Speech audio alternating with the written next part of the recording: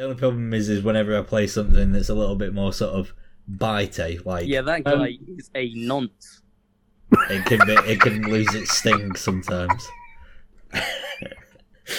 That didn't lose any venom. Any of its biting quality.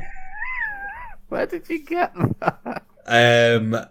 I think I got it from, do you know, the Royal Grumble 2.0, which for the listeners, because I've hit record and just in case this is the bit that we play at the beginning, you can actually go back and check that. That's the last episode that we did, and it's from 4 months ago. So 4 whole months. Yeah, we take our off-season seriously round at the Stiff Upper Lip podcast, which is that we sit on our asses and drink beer for 4 months, and then we get into the football season. What are you drinking, Sam? Francis kind of ice beer. Is it any good? Yeah, it's a nice little tipple. You can get it a little for fucking like £1.50. £1.50? Ooh. £1.50 for premium Bavarian beer, manufactured in accordance with the Bavarian purity laws. You fucking kidding me? You pulling my dick? Sorry. That's getting pulled out. that's getting pulled aside. We've not done a new intro, by the way. I figure this is like season. Is this the 4th one? This is our 4th season, Sam. We are grizzled veterans of the podcasting world, and we only just hit 1,000 streams. If we were an undrafted rookie, we'd be on the Falcons practice squad by now. Yeah, we are currently Josh Rosen trying to secure a fifth year deal. That's what's happening here. We are Josh Rosen. I've never heard such a grim description. One of my favorite things from the first season of this podcast is me and Ed functionally disagreed about Josh Rosen and Sam Darnold. He said that Josh Rosen was a far better player and would have had a much better career, and I argued that Sam Darnold was just in a really bad spot because it was like Adam Gase was his head coach. And we were both proven incredibly wrong, but we both argued the counterpoint, so we're both equally as right and wrong. I remember literally nothing from that first season. You didn't show up. That's why. I showed up to like... You did the pilot. You did the pilot where we sort of mildly took the piss out of Daniel Jones, which ended up being very astute. You did one episode around sort of week 3 before I went. Yeah. Before I went away.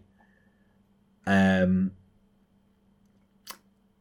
think you did one before the Super Bowl, but I think it was like the championship round of the playoffs. Okay. This is... It's a miracle the turnaround that you've had on this show. Oh, it's beautiful. It's the Cinderella story. 4 years ago, I had a passing interest in the NFL.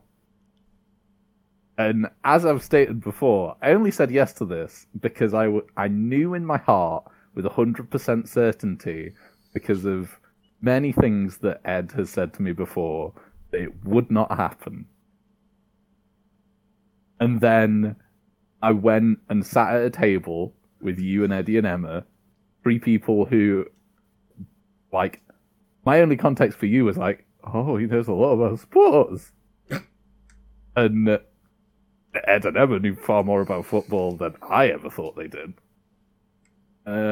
So I would take my weeks, I would gather tidbits from around the NFL, and then scatter them throughout the episodes that I was at, far enough away from those recordings that it seemed like an organic product of my mind. I do quite like the sentiment that you are almost getting out your origin story a little bit here. I quite like the idea of it. Maybe as like a 5th year when we're all renewing our 5th year option for whether or not we want to carry on this podcast. Are we picking up my 5th year option? Yeah, we'll all reflect on where we've come as a podcast, because I feel like we've all expressed on our own volition a deep disinterest at times in the show. You got yours out of the way early. I think mine was around the beginning of season 2 when Emma had basically stepped aside as lead producer, and I had to fill those shoes incredibly quickly without any real previous experience. Ed, I'm sure, is on the way to that passing disinterest because he's going to be very busy this season.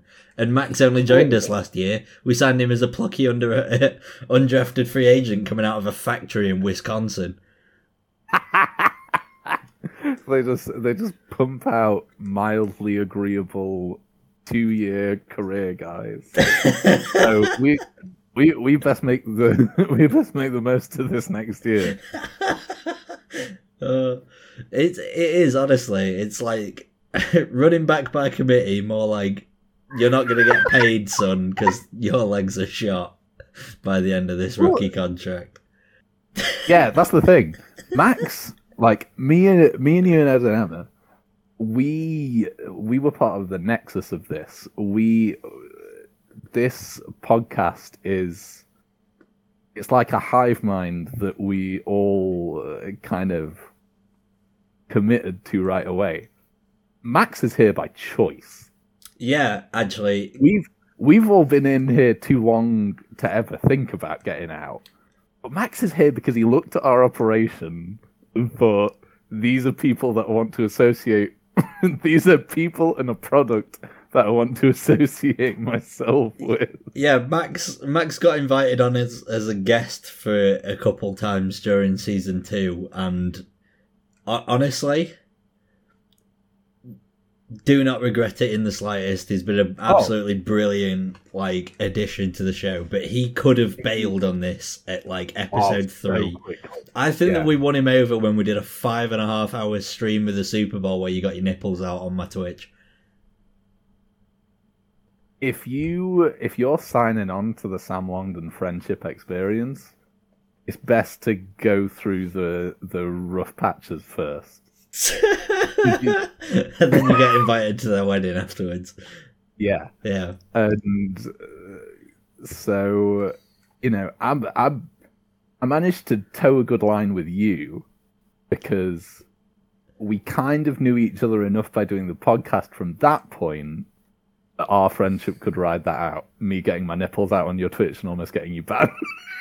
I never got anything through at all to say that I shouldn't have done that. I think that somebody was just trying to look out for me, but it was a good idea for him to point out that you probably shouldn't get you.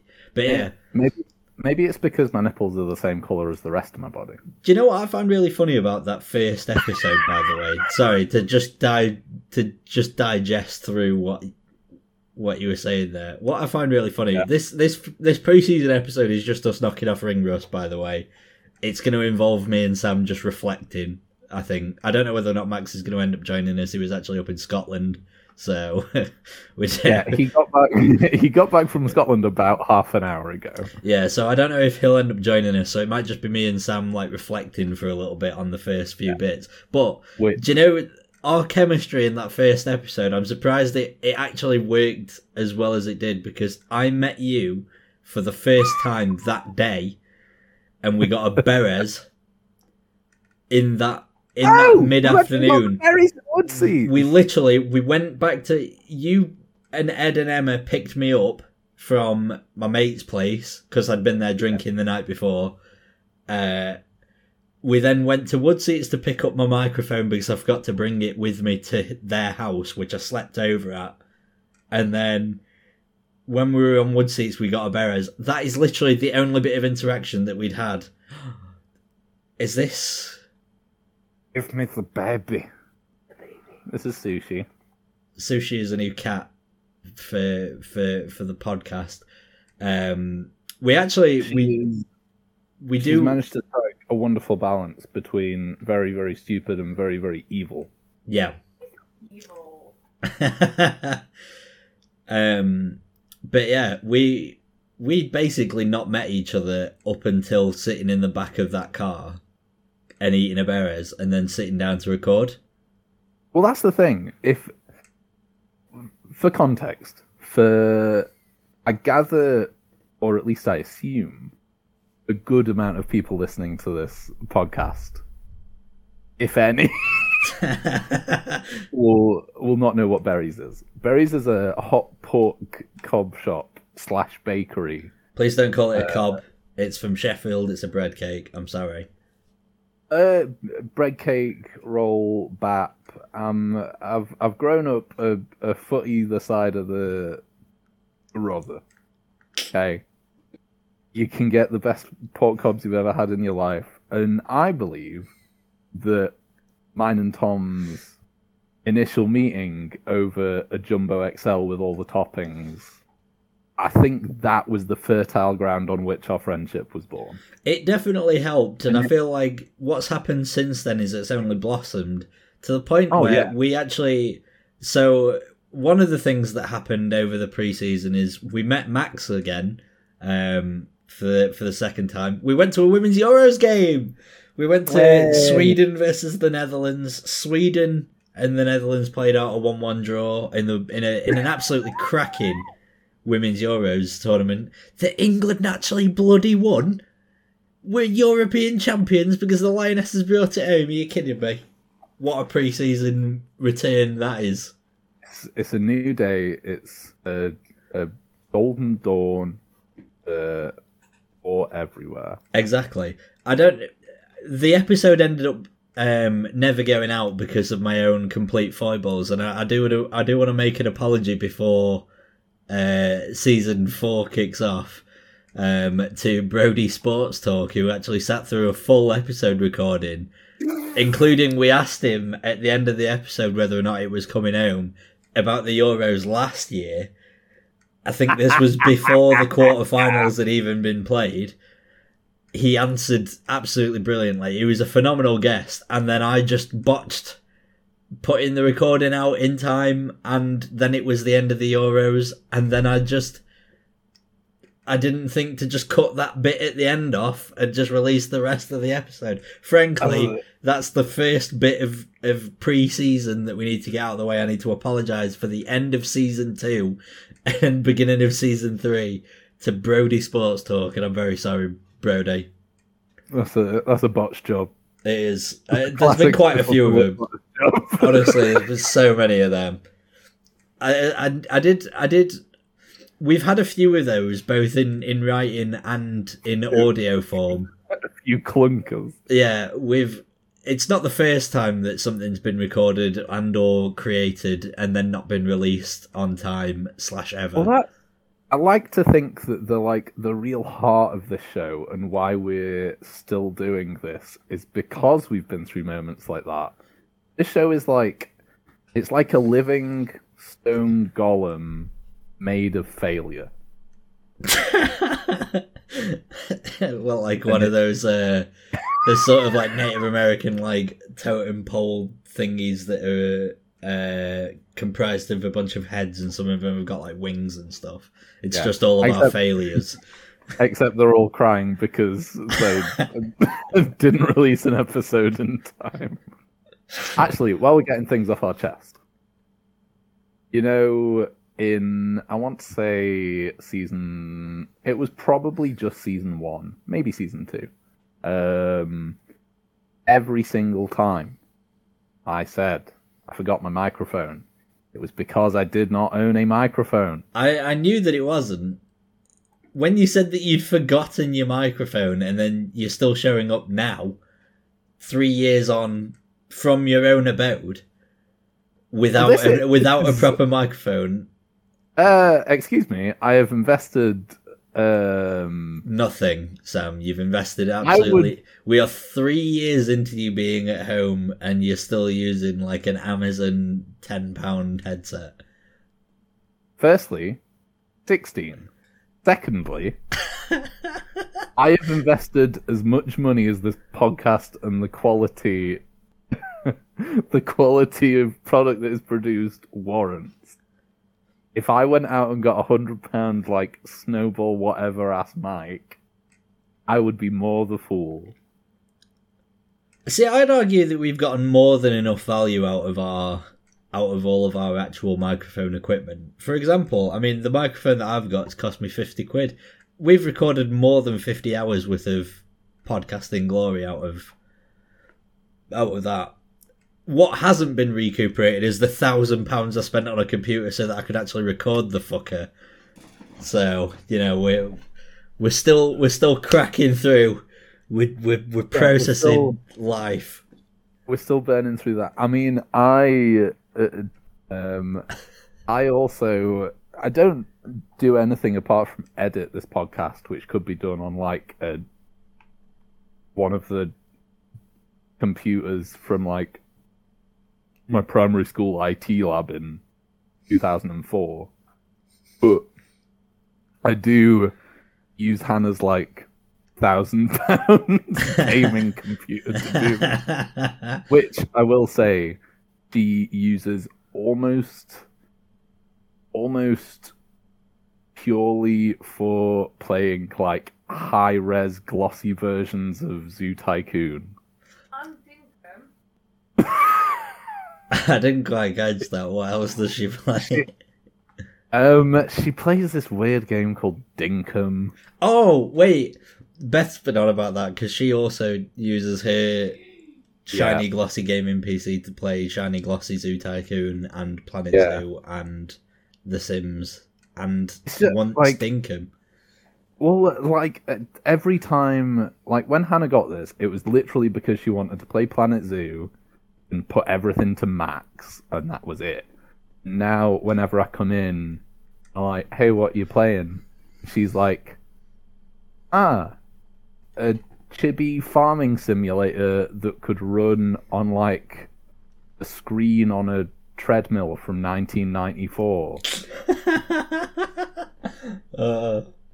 Quality. Shall we? Sorry, can we sell the £1,000 computer? on a treadmill from 1994. Shall we run the intro sting because we're 20 minutes in and this has all been reflections. Shall we turn our attention to football? Yes. All right. Because we don't have an intro yet for season 4 and it's not season 3 anymore. Well, this is like 3 part 2. No, I've got a better idea for what we can do for while we're in the preliminary stages of season 4 without an intro. Hit it.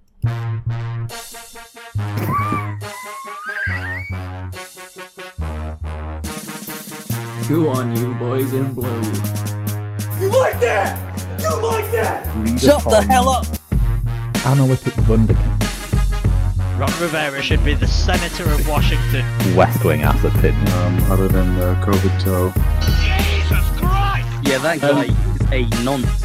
America's team.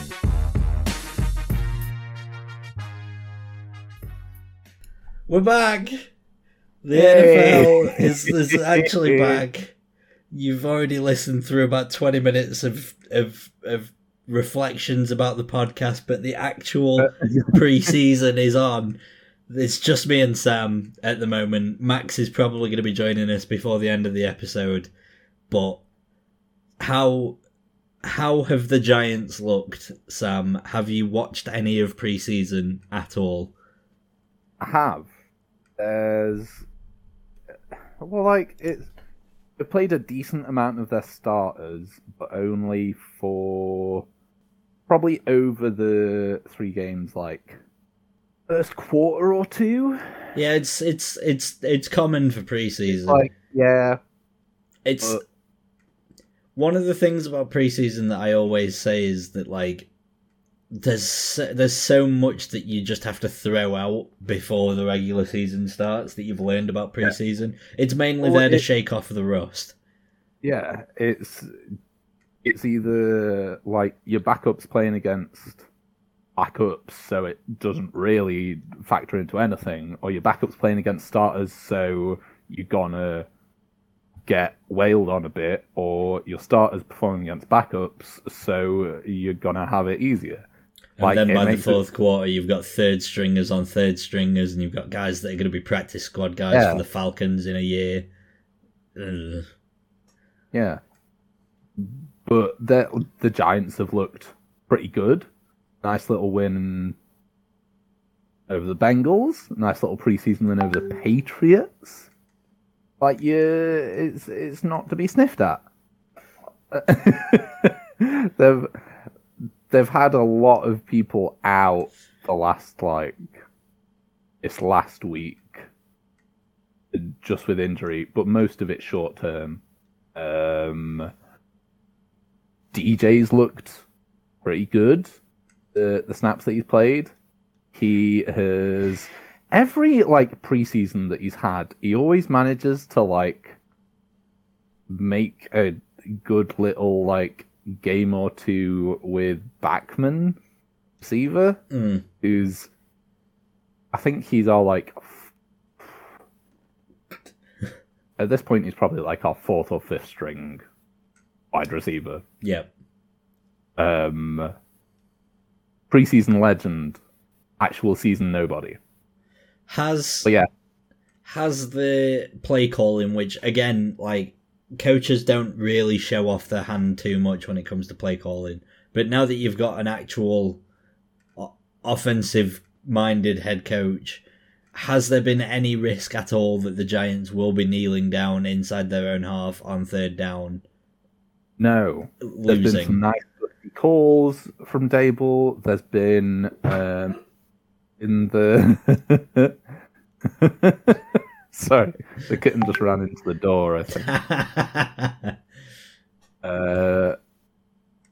Some nice gutsy calls from Dable. There was in the Bengals game, they were on a 4th and 1 in their own half and went for it. And Dable said after the game that he likes, he's a big believer in analytics, and that's where the numbers said to go. That he wouldn't put his complete faith in that, but there it seemed like the right thing to do, and it was because they got a first down. But I think just the kind of coach that he is, and the kind of the kind of football they want to play, I think they're just going to end up taking a lot more risks anyway, and that whether it actually gleans any results, I don't know. But I think it matches up well with a Wink Martindale defense. Nice. Blitz the shit out of every down, and just go hammer and tongs. Take some risks when you've got the ball. I'm looking forward to it. It does sound promising. Again, it's kind of hard as well to keep track of exactly how teams are going to look in preseason. You mainly really focus on your own team to see if you can learn anything about your third string guys, see who might end up coming up in the event of an injury. Because the vast majority of this, when you're watching another team's preseason game, you're probably not going to really be paying too much attention by the end of the second quarter because all of the starters are gone and you get down into backup territory. But from a Giants fan perspective, 4 years into the Daniel Jones experiment, how hopeful are you right now that things will turn around in this fourth year? I guess that has always been my hope, and I think purely because I actually started becoming interested in football the season when he actually started starting games. Yeah, but I really don't know. The O-line is so... I mean, it's wildly unhealthy at the minute. Yeah. But, like, literally, I think the only linemen that are healthy are Thomas Glowinski and Evan Neal, like, right now, like, starting linemen. And there's guys that have really, you know, it's not been a great preseason for the O-line. Evan Neal had a rough start, but he looked a bit better the last 2 games. Yep. I think it just depends on that, and I guess the scheme and what Dable really ends up kind of giving him. Yeah. No, that sounds about fair. Like, I think I don't think anyone could disagree that he could be like a low-level starting quarterback. Yeah, there's a lot of teams that are sort of in this weird position where they're not quite happy with their current starting quarterback. I think Daniel Jones falls into that bracket, if I'm being honest. I don't think the Giants are at all convinced by him. Just purely because he gets hurt a fair amount. He doesn't really light up teams. I mean, he's had a few games where he's capable of showing what he has, but outside of that, it's sort of been largely middling. That's very tentative. It's predicated on a lot of things going very well for him. Yeah. Like, receivers have to get like good separation. The own line needs to be more stout than it has been for a while. Honestly, the offense just needs to be healthier as well. Like, Kadarius Toney missed a lot of time last year through injuries. Like, their receiving core just doesn't have many healthy guys on it constantly, so it is tough. And then obviously running back goes down. It's Tom, you sweet fool. We're paying $72 million for Kenny Golladay. Our receiving problems are solved. Yeah. That's what you want. He's disappeared. He joined. He heard Kenny Golladay. He left. This is fair enough. We had a brief appearance from Max there. Speaking of getting healthy, you knew that it was coming. You mentioned the Bengals game. Kayvon Thibodeau had one of the more gruesome looking injuries already of this fledgling preseason. What is actually the latest regarding that? Because it looked foul. Yeah, it didn't look good.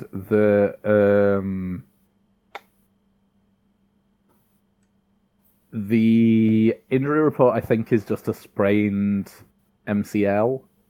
So it's like, I think it's 3 to 4 weeks, which isn't the worst thing in the world.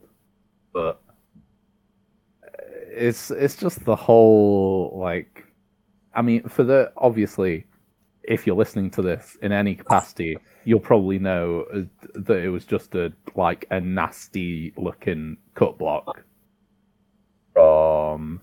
It was one of the Bengals tight ends, and I can't for the life of me remember which one. Moss. Oh, it was fucking Randy Moss's son. Yeah. Thaddeus. Thank you, Max. Yeah, it was just a cut block from Thaddeus Moss that Kayvon just like planted his foot, and it looked nasty. But I mean, like, it was Dable said after the game that it was like a perfectly legal block. They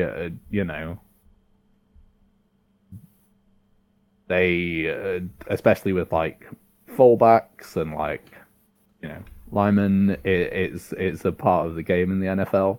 But especially for guys coming through from college, like, where it's much more heavily like, well, not much more heavily. it's not legal in more situations.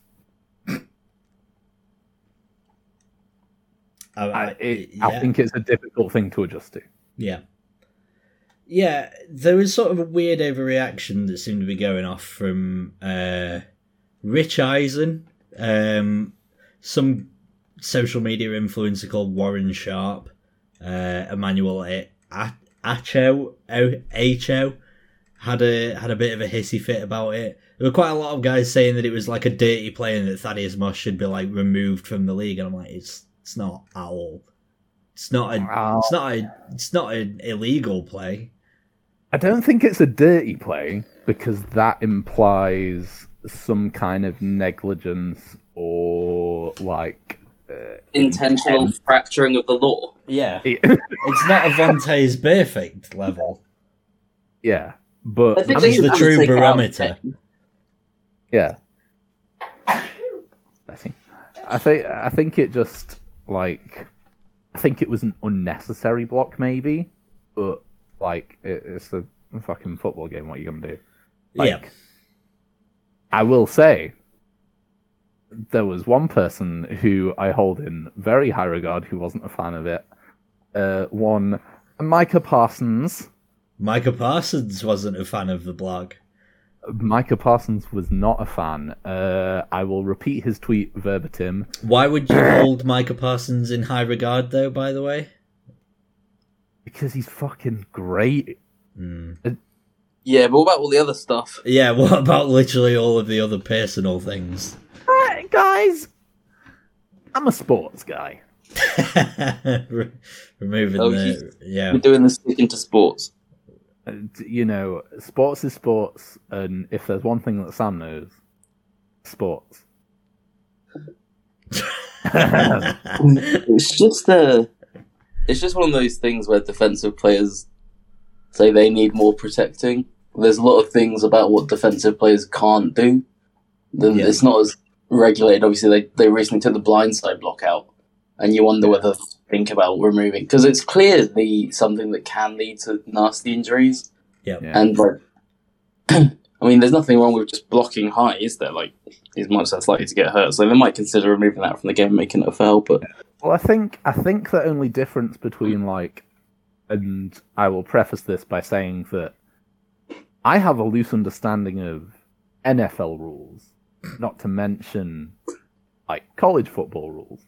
However, I believe the only difference in legality and everything is the difference between like the high end box and the tackle box, and being able to cut block in one area as opposed to another.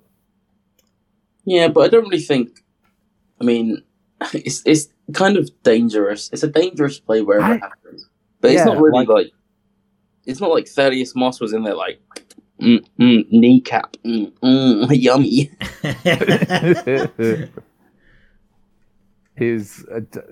Dan Campbell is a dangerous influencer and should be banned from all social media. I'll round this off by, like I said, repeating verbatim. I don't know why cutting is still allowed in the NFL! Exclamation point, exclamation mark. We grown-ass fucking men. Exclamation point. Let's play ball, bro! Exclamation point. I hate to see that shit, man! Exclamation point. That sounds like an exclamation point on that particular topic. How are you doing, Max? We started the episode reflecting, so I thought I'd at least get you involved in some reflecting. I'm in something of a weird headspace at the moment. I join you completely shirtless in a pitch black office deep in the heart of Chelmsford. Okay. There is a reason. Having spent most of the day, almost the whole day, driving back from Scotland, where it was a balmy 17 degrees and raining, and it's like 27 here in Chelmsford.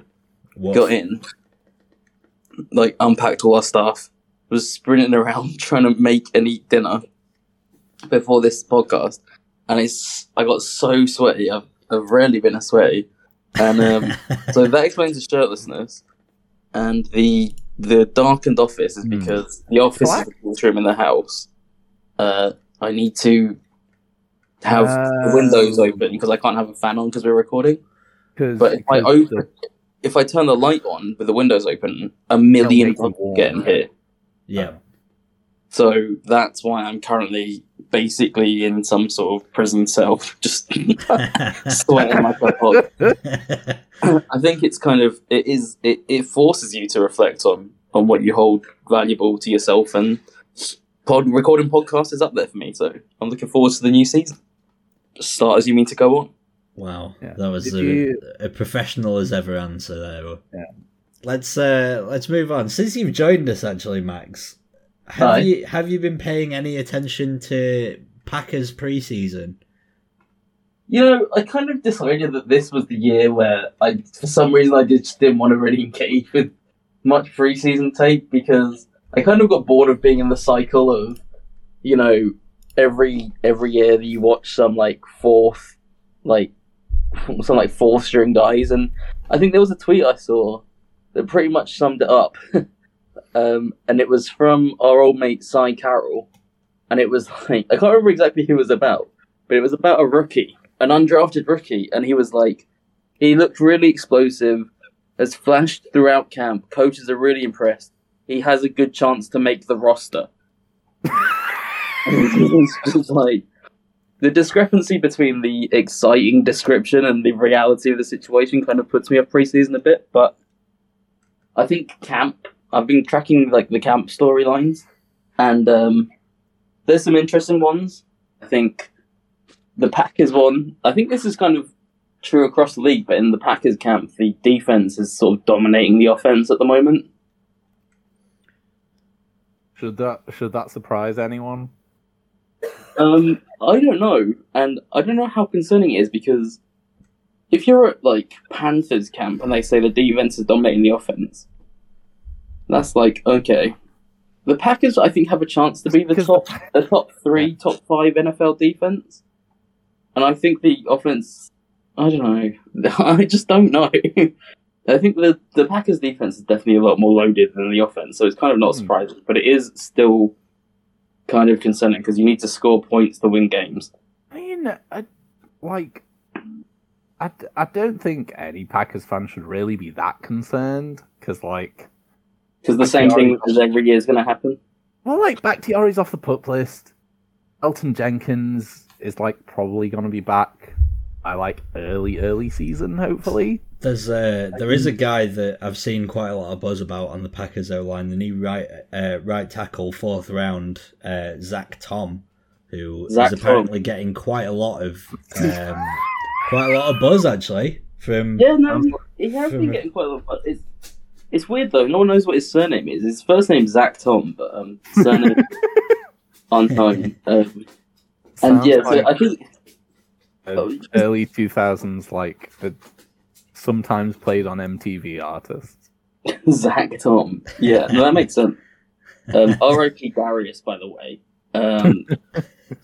Anyway, I think the Packers, it's kind of weird because the Packers for so long had this established offensive line with guys like Bakhtiari, TJ Lang, if you remember that sort of line, and then they had the line with Bakhtiari, Jenkins, Lindsley, and now when you look at their lineup, it's Josh Nyman's playing left tackle, Zach Tom's playing right tackle.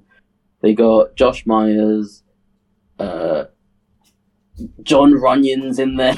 It's a bunch of guys who they actually stepped up and played pretty admirably last year, but that was with the cover of Bakhtiari and Jenkins. So yeah, I think the offensive line is going to get better as the year goes on. The Bakhtiari thing's still a huge concern because he's not played for, it'll be almost 2 seasons, close to 2 seasons by the time he gets back out there probably. So whether he can get back to it, I don't know. I'd hope so because he was probably one of the most talented players on the Packers roster. So yeah, there's cause for concern there, but the defense is going to be stacked. I'm kind of excited to maybe have a competent defense in Green Bay this year, but I've said that a few times before. If this isn't a top 3 defense, I would eat a hat if I owned any. It's possible. I think there's a couple of scenarios where it's not as good as advertised. I think it's quite a top heavy one, so a few injuries could derail it. Depth is an issue, but and they're kind of counting on Devondre Campbell and Rasul Douglas, who had like massive impacts last year, and they're kind of counting on them to carry that on as they've been re-signed in the case of Douglas. So yeah, I don't know, like when you're adding Jaron Reed if he makes the team, and Wyatt to Kenny Clark and Dean Lowry, you've got Devondre Campbell and Quay Walker, and then in the backfield you've obviously got Stokes, Alexander, Douglas, Savage, and Amos. So I think that weighs up as like one of the best secondaries that you could think of. But yeah, the pass rush is a bit of a concern. They really need, and there's been a lot of hype, so it's possible. But if Rashan Gary's like an all-pro, that would go a long way to help him. God, I wish I'd followed a kind of team where I would have to like talk myself down to like, hey, let's be realistic here. Maybe top 5 defense. Yeah. Maybe. It's fine though, because this is like one of the first few times that the Packers have had it since Max started following, so it's fine. Well, yeah, this is the first time, obviously Teflon Don wasn't back in the top 5 defense. So, but, yeah, I don't know. I think they can have a great defense, but if they're struggling and Aaron Rodgers is falling into a bit of a rut like he was at the start of the LaFleur era, it's a bit of a problem, but like, I wouldn't want to say, like, they need, Watson hasn't really done anything, obviously he's been hurt, so that he's the key piece, but I mean, it's like they're already putting Romeo Doubs in the Packers Ring of Honor. Like, they're so excited about him. There is quite and a lot he had making good plays in game as well as in practice, and I was reading something like Jair Alexander wanted to match up with him personally in practice just to like put him through his paces, and he did it right, like, for a 4th round pick, so yeah, if he can play and they get something out of Watson, Lazard is there, Cobb, I guess, and Sammy Watkins, maybe, I don't know. They've got guys who are there, and you can't say too much more about them. I think the best thing about the Packers this year is not only the actual sort of strength of their defense, and obviously it definitely helps having Aaron Rodgers like on a back-to-back MVP going forward, but also the NFC is so top heavy, and there's like 3 teams who I'd consider right at the very top of that. Sam appears to have disappeared, it's fine. But the NFC has got the Packers, the Bucks with Brady, and the Rams. And then it feels like there's sort of there's like a middle ground, but it doesn't feel like any of those 3 are going to be anywhere near the strength of the Packers. Like, I can't in good faith say that like the Cowboys, the Niners, or the Vikings will be in that same bracket as them top 3. So I feel like with the NFC being so top heavy, I feel like it'll probably be not a cakewalk, but I think that the Packers will be able to make a pretty deep playoff run until they get beaten by said 49ers in the championship round. It was funny last year how I spent like the whole second half of it, because remember the Niners were like in the doldrums halfway through the season, and they started coming on, and I was like, oh god, I was like, we cannot play the Niners. I was like, whatever happened, we cannot play the Niners in the playoffs. And so it's predictable. I think the last thing I want to say on the Packers is that like Gutekunst is probably turning out to be one of the best team builders in the NFL when you look at the roster that they have now compared to what it was, before he came in. And the biggest concern is there's definitely a world out there where the Packers' leading receiver at the end of the season is Randall Cobb, and he has 572 yards. Yeah, there's a sort of possibility about that, isn't there, really? Because, I mean, Dubs, which we all got duped into fucking saying that it was Dubs by, I believe it was you, Max. No, it's Dobbs. Like D-O, like Josh Dobbs. Yeah, but you definitely said Dubs at one point. Yeah, I thought it was, but apparently it's not. Yeah. there's sort of a lot of expectation being put on his shoulders a little bit because obviously Devontae Adams left, and it's like, other than that, the receiving core is quite a lot of sort of wide receiver 2 and 3 guys. Like, if Dobbs doesn't, if Dobbs doesn't end up like excelling to a ridiculous level, then Randall Cobb having 600 yards could be the lead receiver, which if it's spread around a lot, then fair play, but like, I can't see that being all too successful, even with an MVP at quarterback. It is really concerning that Christian Watson hasn't gotten the practice field yet, because Aaron Rodgers is famously a guy who has to have trust in his receivers, and who'll like give them. Like, Aaron Rodgers is famous for giving receivers shit if they make mistakes or they drop it, you know. And a lot of them, like, there are some people who kind of are like, okay, yeah, I'll just get on with it, and there are some who don't take that very well. And I think it's really important for Christian Watson to build chemistry with him, so the fact he's not out there yet is concerning for how his rookie season is going to look. Yeah. All right. Happy to move on from the Packers, Max. Anything else to add? My God, I just need them to improve to like 20th best on special teams. That'll do, man. Thanks. Yeah, which should happen. All right. I'm gonna take this opportunity before we run around the league, just very, very briefly. We'll do like a full cover up of like all 31 teams that we want to talk about this year. I'm just gonna take this opportunity just quickly to talk about the Steelers, because the preseason that we've been having has actually been looking pretty decent, you know. So the two biggest sort of storylines going into it were the quarterback situation and whether or not the 2 rookie wide receivers that we ended up taking are going to end up being any good. So far, it's looking pretty hopeful. So George Pickens in the game against the Seahawks absolutely balled out, caught an absolute beaut of a touchdown catch from Mason Rudolph on sort of like I think it was like a 34-yard touchdown pass, but beautiful touch pass just to completely beat his man at the line. He has looked really, really good.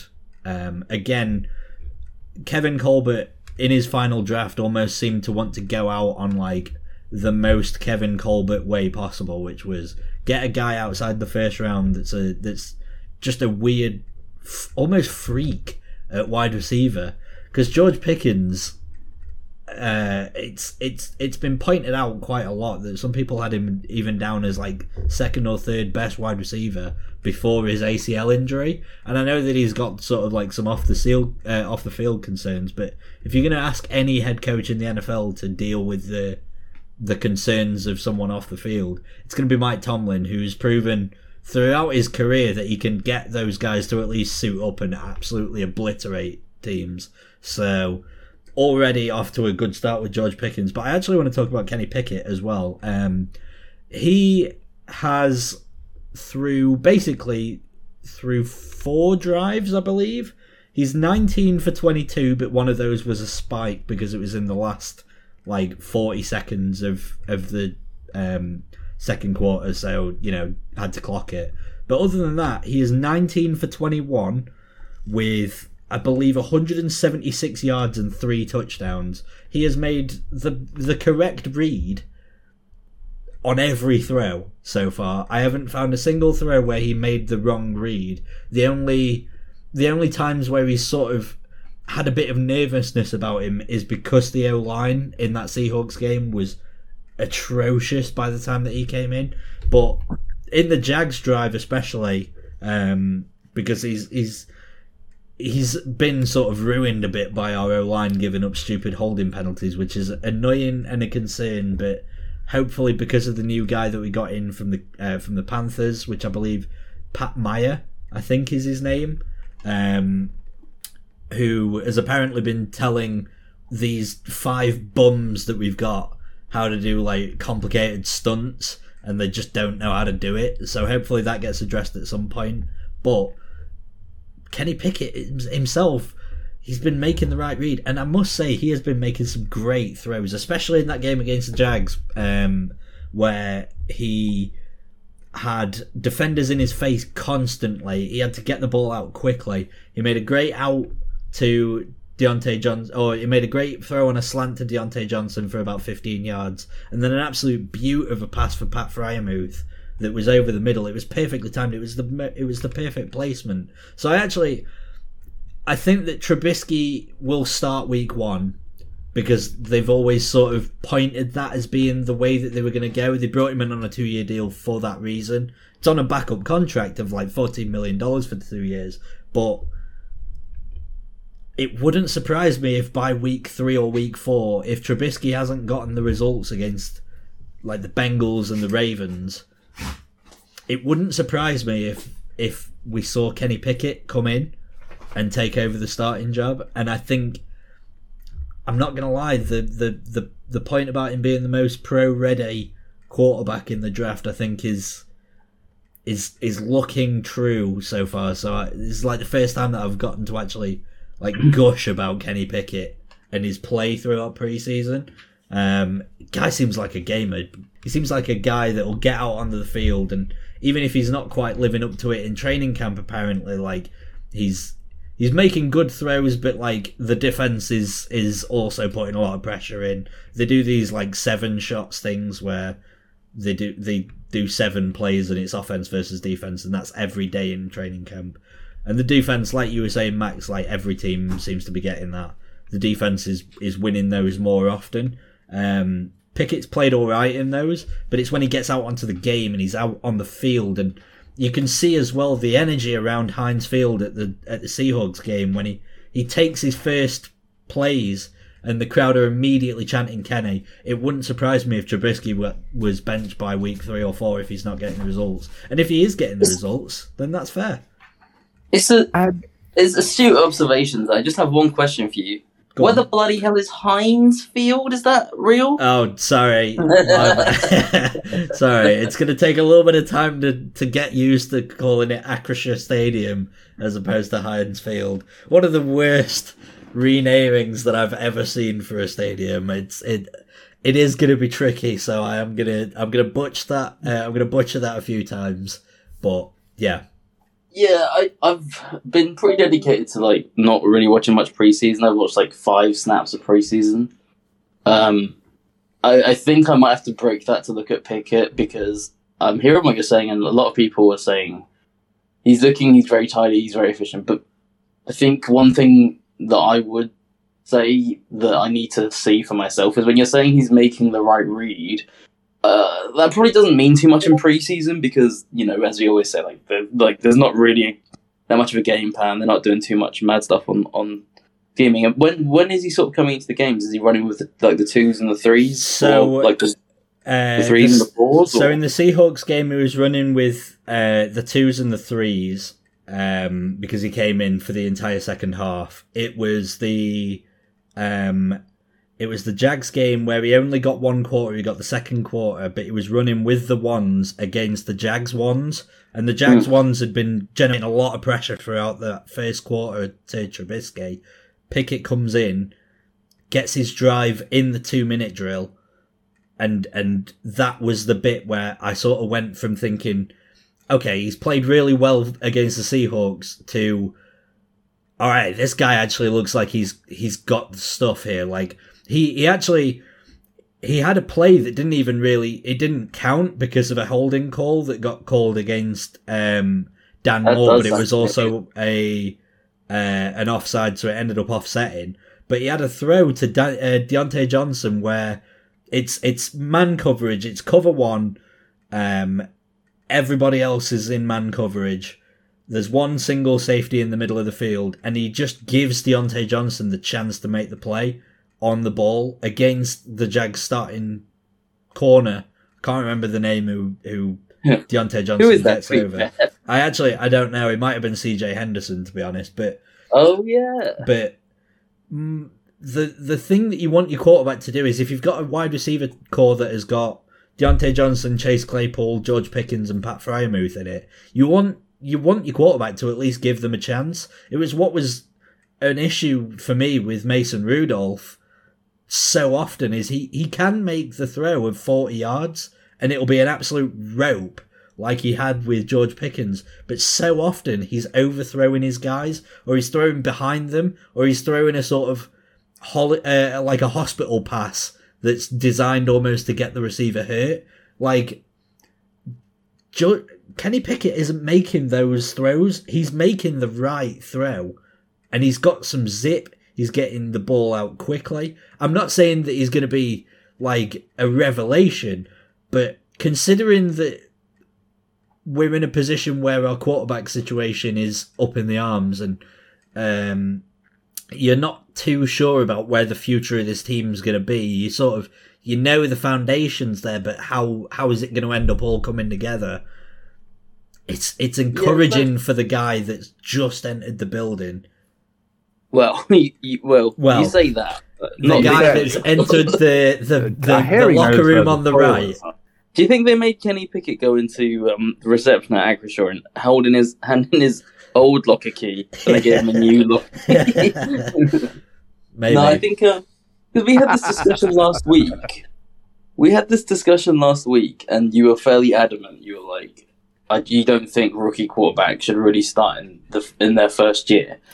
And I was like, I'm kind of the opinion that I think most teams who get a first round quarterback is straight away a battle, and most of the time it's as soon as they're desperate enough, or once the rookie starts winning the battle in camp, they'll go to the week one guy, and I think, or to the rookie, yeah. And I think, the offensive line's a bit of a concern because, you know, you said you got this guy from the Panthers, not known as like a hotbed of high quality offensive line play. Well, and I think that could be a potential undoing for the Steelers this year, because I mean, Mitch could be better suited because he's obviously got a bit more mobility.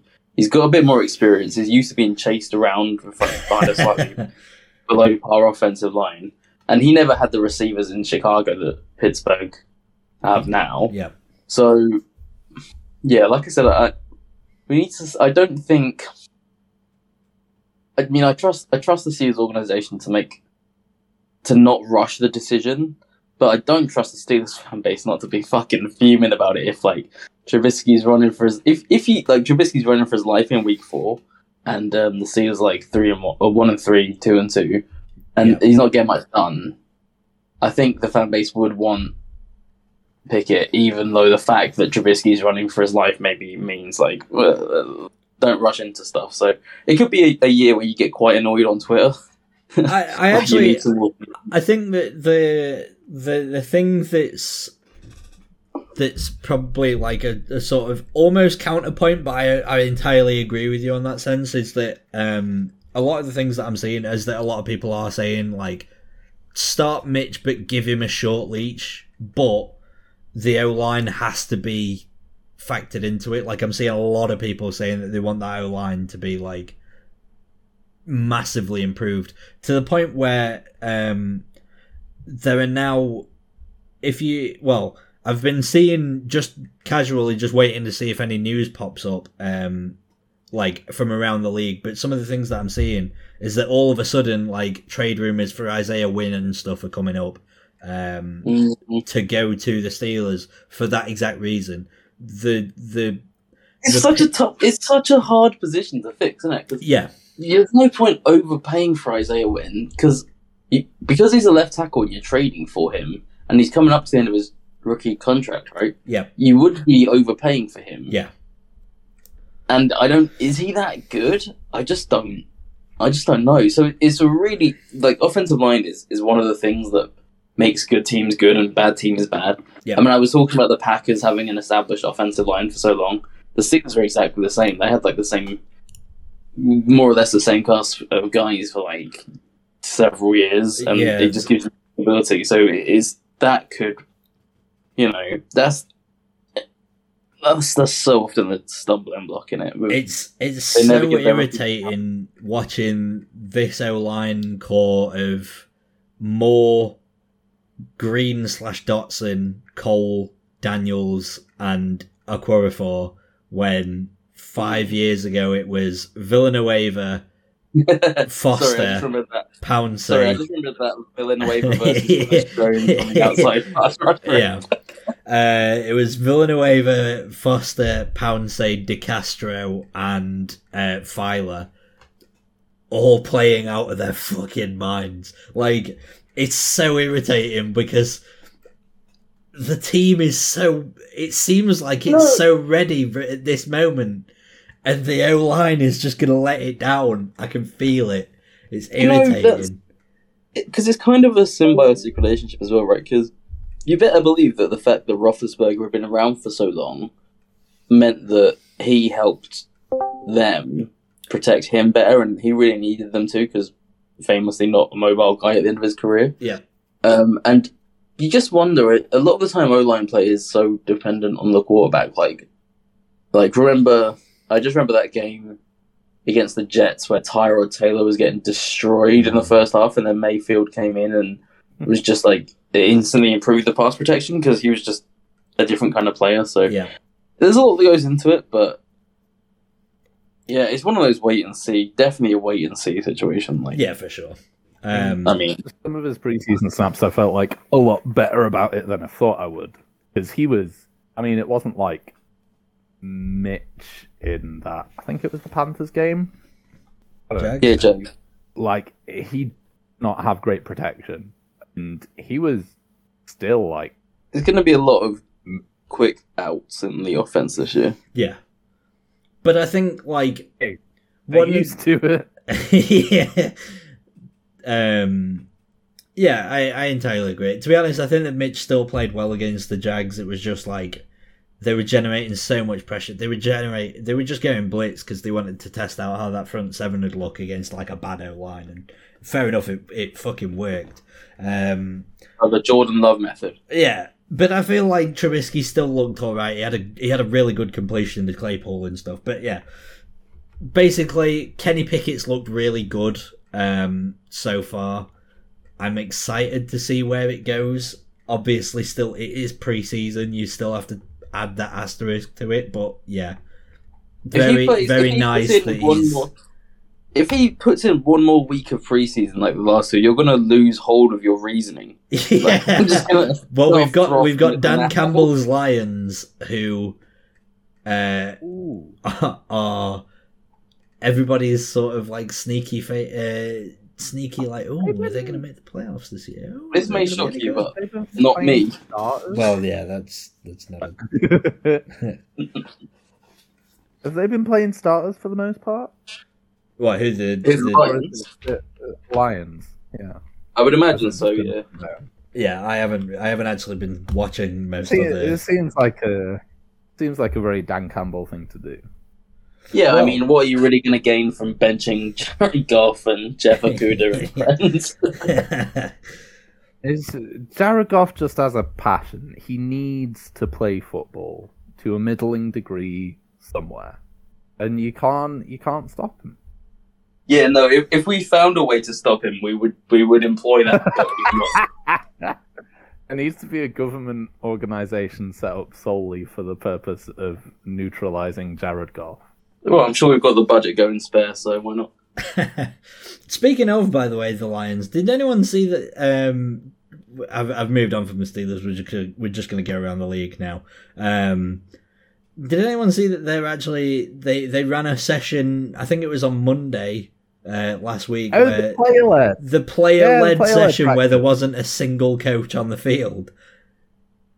Yeah, it was just Dan Campbell rolling around like checking the dudes were all right. Yeah, that's a pretty sick way to give yourself a day off.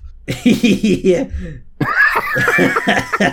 Wait, who would lead that? Who are the veterans in that group? Like, it's just going to be Jamal. It's just going to be Jamal Williams. Jamal Williams. He's just going to be doing the. Is surely like Taylor Decker is the most longest tenured Lions player? Maybe it might be Frank Ragnow, but yeah, someone who's been there for like 4 years. Yeah. What's Ashawn Robinson up to nowadays? Deshaun Hand. But yeah, crazy. Other news from around the league: Baker Mayfield has been confirmed as Week 1 starter in news that surprises absolutely nobody because their other options were Sam Darnold. So PJ Walker's there. PJ Walker's there. There was no chance that he was going to be starting over. But Matt Corral's actually out for the rest of the season with a cheeky Liz Frank injury. So, nightmare. As for pretty much anything else from around the rest of the league, I don't really have anything else from pre-season. The only thing that we've got left is just that little talking point that we'll get onto in a second, if you want. I don't have anything like too much that I want to get into, but I would just like to draw everyone's attention to the Cardinals-Ravens game, where Cliff Kingsbury went 0 for 6 on scoring drives, and then Tyler took play calling duties and went 2 for 2. It makes sense from such a shooter of the game. Yeah. What do you mean? He's been studying the PA crosses, the gun trips Y crossing formation, and double slants. That's what he's been studying. For anyone that doesn't play Madden, those are all of the OP plays in Madden, by the way. There you go. There's double slant. Yeah, the double slants. They've been nerfed! The Madden 23 next gen, they've been nerfed. What? In 23? Yeah. Well, I'll never beat Ed at Madden again. Have you had to go on? Have you had to go on 23? Is it good? So I haven't played the next gen version yet, but I've played the last gen version because that's on PC. But I've bought an Xbox because I want to get all of the next gen sports titles. I bought an Xbox Series S, so I can play all the next gen ones because it's like a £200 next gen console that's digital only. Fine, fucking little mint. game box. What a little tiny little Game Pass box. I fucking love it. So I've got that arriving tomorrow. So Max, if you want to play Madden 23, I've not played Madden in like 3 years, but I've got a mate who played it, and he actually said he was quite impressed. Yeah, that's the reason mainly. That and the new changes to my NBA on NBA 2K23 that I've actually been the eras thing is amazing. Is that the era? Yeah. Save it for the Larry Bird podcast. Yeah. Larry Bird fantastic. But yeah, fair play so far from before I've played it, but just based off of what I've seen for Madden 23 on next gen, because it's apparently actually really good as an actual semi-simulation football game, which is all we've wanted from it for fucking 15 years now. I won't hold my breath. That's entirely fair. Alright. Final talking point. We're going to say absolutely zero names here, but we've come to a decision over the off season due to the main talking point, and if you're not familiar with it, I'm sure if you just Google NFL controversy, it'll come up as the first thing. There is a team and there is a player that we won't be mentioning the name of at all, as best as we can throughout any game, throughout any episode, potentially for this season, maybe until the end of the contract. We'll sort of iron out the details, but it's especially for this season. Between the contract and between us and the gods of having a podcast. Yeah. But yeah, frankly, it would just be way nicer if none of us even touched upon it, because realistically, nobody wants to be dealing with that massive can of worms. Other than that they're a disgrace. And one thing that we've sort of said is, I don't know whether or not we're going to do this as like a per mention or as like a flat thing. I think that we sort of said like just a flat donation at the end of the season, where we're all going to chip in and donate to SARSAS, which, hang on, let me just... It is the support for people affected by any kind of sexual assault or abuse at any time in their lives charity here in the UK. And basically, instead of mentioning that team or that player, we're gonna put a donation in. So if you are a fan of that team and you'll know who you are, don't expect any coverage from us for this season because it's not happening. And yeah, sorry, it's just not happening. You did it to yourselves. Anybody else got anything to add about that at all, or can we bail on this? Any fans of the spoken team should have thought about this before they chose to root for the city of Cleveland. He said it, for God's sake. He immediately said it. Immediately said it. Dreadful. But yeah, now you know who it is. The cat's out the bag. Get to fuck. We're not talking about you at all this season. Sorry. Serial sexual assaulter is out of the bag. Yeah. Unfortunately so.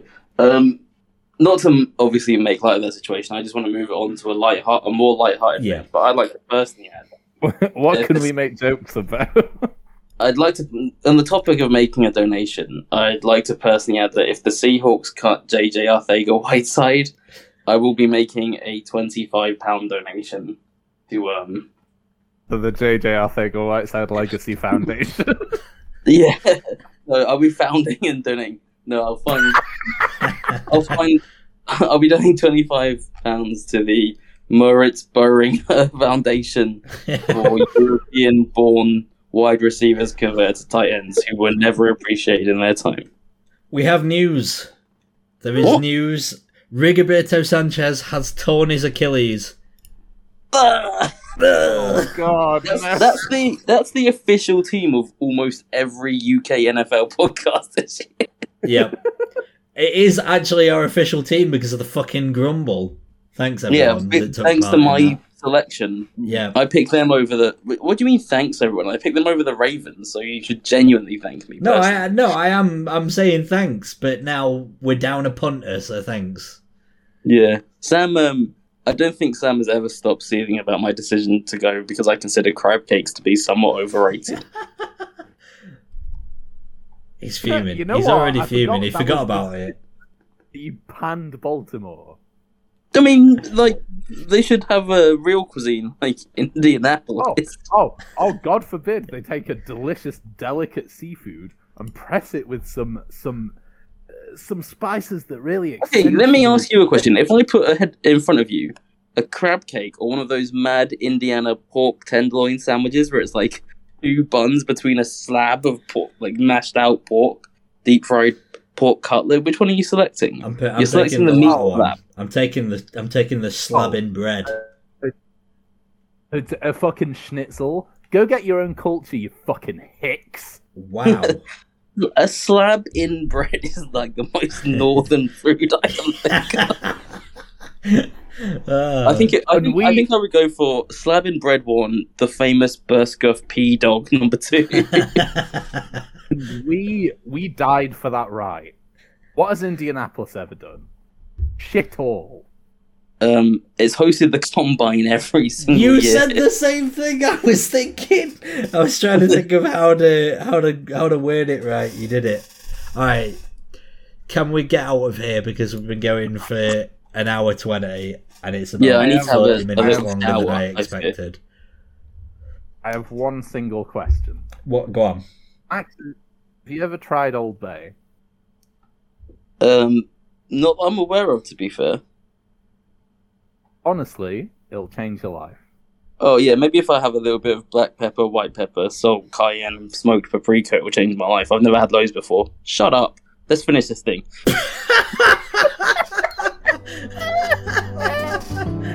Sorry, I forgot the Yank staples of garlic powder and onion powder.